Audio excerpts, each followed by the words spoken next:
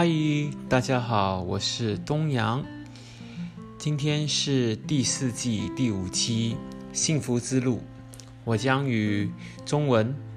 来做这次的播客节目。首先，我会唱这首歌曲何耀珊的《握紧》。这首歌曲跟今天的主题息息相连哦，希望你们可以从中得到一些体会。这么远的距离，我还是看得见你，没什么表情穿透我的记忆，你还是习惯压抑，紧紧地抓住自己，忽然下起的雨也没让你离去。握紧的双手，你能抓得住什么？陪你海阔和天空又有什么用？我们都骗不过自己，我们都太过自信，才让我们都忘了珍惜。握紧的双手其实抓不住什么，渴望自由的人往往最不自由。我站在街的这一头，见着你所有寂寞，放开手，爱才能宽容。今天我的主题是幸福要握紧，同时我们要懂得释怀，原谅自己，把我们的身上的包袱拿下。其实我很早就想做这个主题。我觉得我们在人生中确实遇到很多不愉快的事情，遇到一些人，他会让我们有不愉快的经验，我们会和不同的人有摩擦，这造成很多困扰，造成很多不愉快，甚至怨恨。每次人们都对我们说，嘿，你要懂得原谅别人，你才能释怀。说的容易，做的容易吗？我不知道。我觉得对我而言，有可能你可以原谅，但是忘记却不容易。我记得有很多在我人生发生不愉快的事情啦。有时候你越想忘记，你越不能忘记。大多数都是与别人有关系，但是有的时候你无法原谅自己所做错的事情，因为你知道，当你做错了，一切不能挽回，你不能从头再来，你不能坐时光机回去弥补当年的错误，错误已经是错误了。所以其实除了原谅别人，我们要懂得原谅自己，但真的不容易。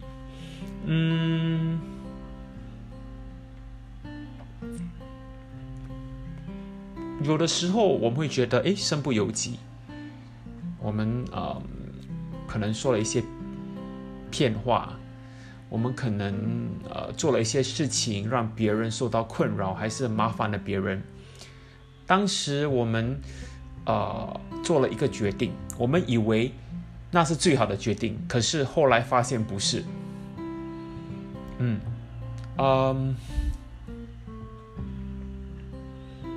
时间确实能够冲淡，但是就很难忘记啦。不然的话我也不会做这个播客节目。但是我主要的目的就是想要告诉大家，幸福之路不容易，但是如果你无法释怀，你无法把你这些包袱放下，你无法原谅自己，原谅别人，忘记你过往的事情，一直紧紧握住这些事情，那你就无法得到幸福，真的。有时候要得到幸福，需要忘我，忘了自己，忘了曾经经历过的事情吧。对啊，我要从小时候算起遇到的事情，可能我在小时候，可能上学的时候，可能受过霸凌。其实他现在对我的影响已经似乎没有啦，可是我还是觉得，这个经验呢，让我永远都不能完全的忘记啦。霸凌让我那时候很憎恨某些人，让我看到人生的丑陋，人性的邪恶。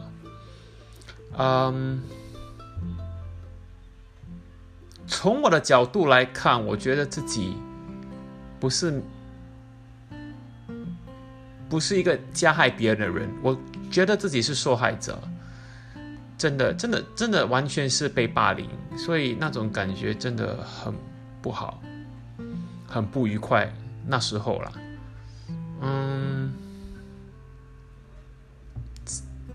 尽管那时候摆脱了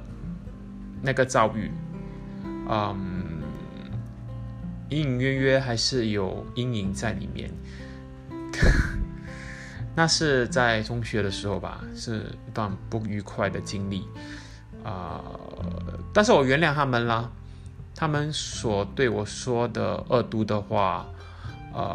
不中听的话，我都原谅，我也忘记了。其实只是因为要做这个节目，这些回忆就浮现在我的脑海，不然的话我也没有什么话题。所以我如何去原谅跟忘记呢？就是当然我会觉得会让时间冲淡一切，但是可能后来经历更多事情，所以这些事也变得比较渺小，变得不重要。就是可能在军营的时候，因为在新加坡就和台湾一样，我们都要服兵，对，服兵役，所以在那段日子其实很不开心，尤其是在第2年的时候，然后就也不算是被霸凌，可是就是被诬陷我做错事，我没有做错，变成我做错，这个就是诬陷。遇到一些很狡猾的人，在我的军营里面，就是在同个军营，他们使用一些手段让你陷入困境，就是让你为了保护他们自己，他们就欺压你，他们就让你成为代罪羔羊。那种感觉还比霸凌更严重，因为如果你在军营被发现做错事，然后没有证据证明你是无辜的话，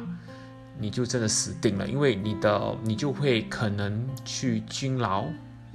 那对你的那个前途会有影响，因为你的退伍时间会延长，然后可能会影响你接下来去读大学的时间，也不知道会不会在你的那个记录里面留下案底啊。所以这些恐惧让你觉得这些忧郁让你觉得很恐惧、很害怕、沮丧，我甚至陷入忧郁症。对，我真的陷入一种很想自杀，很想结束我的生命。可是后来事情有转机啦呀。人生我觉得不会一直黑暗下去。当你觉得你在人生最低潮的时候，我要告诉你们，一定会有转机的，因为你已经到了最不好的地段，你不可能继续往下去了，你只能往上爬了。人生就是这样，有高有低。当你在最高潮的时候，你要准备哦，你不会一直高潮下去，你会慢慢下来。当你在低潮的时候呢，别担心，那是个转机。所以我会相信这一句话，就是在危机的时候有转机。对，就是有转机啊。后来也情况变得比较好，去到新的军营，然后得到新的职业，开心很多，真的。我的忧郁症也慢慢好起来了，慢慢从忧郁症恢复。在大学的时候也有，大学的时候还好，可是可能然后认识一些新朋友，他们会说一些话让你觉得很不开心，所以危言耸不是危言耸，就是人言可畏。人们的嘴巴很贱，他们会说一些让你不开心的东西，所以你要懂得去放手咯。可是我到现在还没有分享我如何克服这些啦。其实之前的节目也有谈过，我们要懂得可能要冥想，可能要一直祈祷，就是让自己进入一种很就是说很祥和的状态，然后去放开这些东西。有时候我会幻想自己在一个很安静的森林里面，很祥和，很舒服，然后我会把这些忧郁、这些烦恼抛下水井里面，然后盖住，就是用这种方法让自己舒服，让自己过得好一点，真的有效，你相信我。你要幻想自己在一个你喜欢的地方，可能是个森林，因为我本身喜欢森林嘛，我喜欢国家公园，跟大自然有关的地方，有水，有树，有花，有草，我就喜欢在那种环境，会幻想自己在那个环境，然后有一个水井。水井是让我把我全部的烦恼、不开心的东西放进去，然后冥想，然后我会坐在草坪上，就好像树枝延伸出来，然后从我身体，我会幻想冥想，从我身体发出很多树枝，吸取大自然的养分，让自己重获生命力，重获能量，吸取大自然的正能量，让自己把不好的能量散发出去。就好像可能有些人曾经对我说过，我记得是我的高中老师，他讲，可能你觉得烦恼的时候不开心，你就脱下你的鞋子、拖鞋，在草坪上，让你的负能量散发出去，让大自然过滤你的能量，你会觉得比较舒服，也对身体比较健康。我觉得这个是有道理的，因为我相信大自然有这个能力吸收我们的负能量，还有给予我们正能量。我觉得这是最好的办法了，我真的想不到有更好的办法了。所以如果你有更好的方法，你就和我分享，这是我自己的亲身经验呐。所以你看，我都想不起那些霸凌过我、欺凌过我、让我很不开心的人，因为这些冥想让我真的变得比较开心，真的。所以如果你想走幸福之路，不要握紧这些不愉快的事情，放手。你越握紧，你就越不能释怀。对，然后开始冥想，开始让自己把这些负能量带走，自然而然除了原谅之外呢，你要忘记。其实我们不能完全的释怀，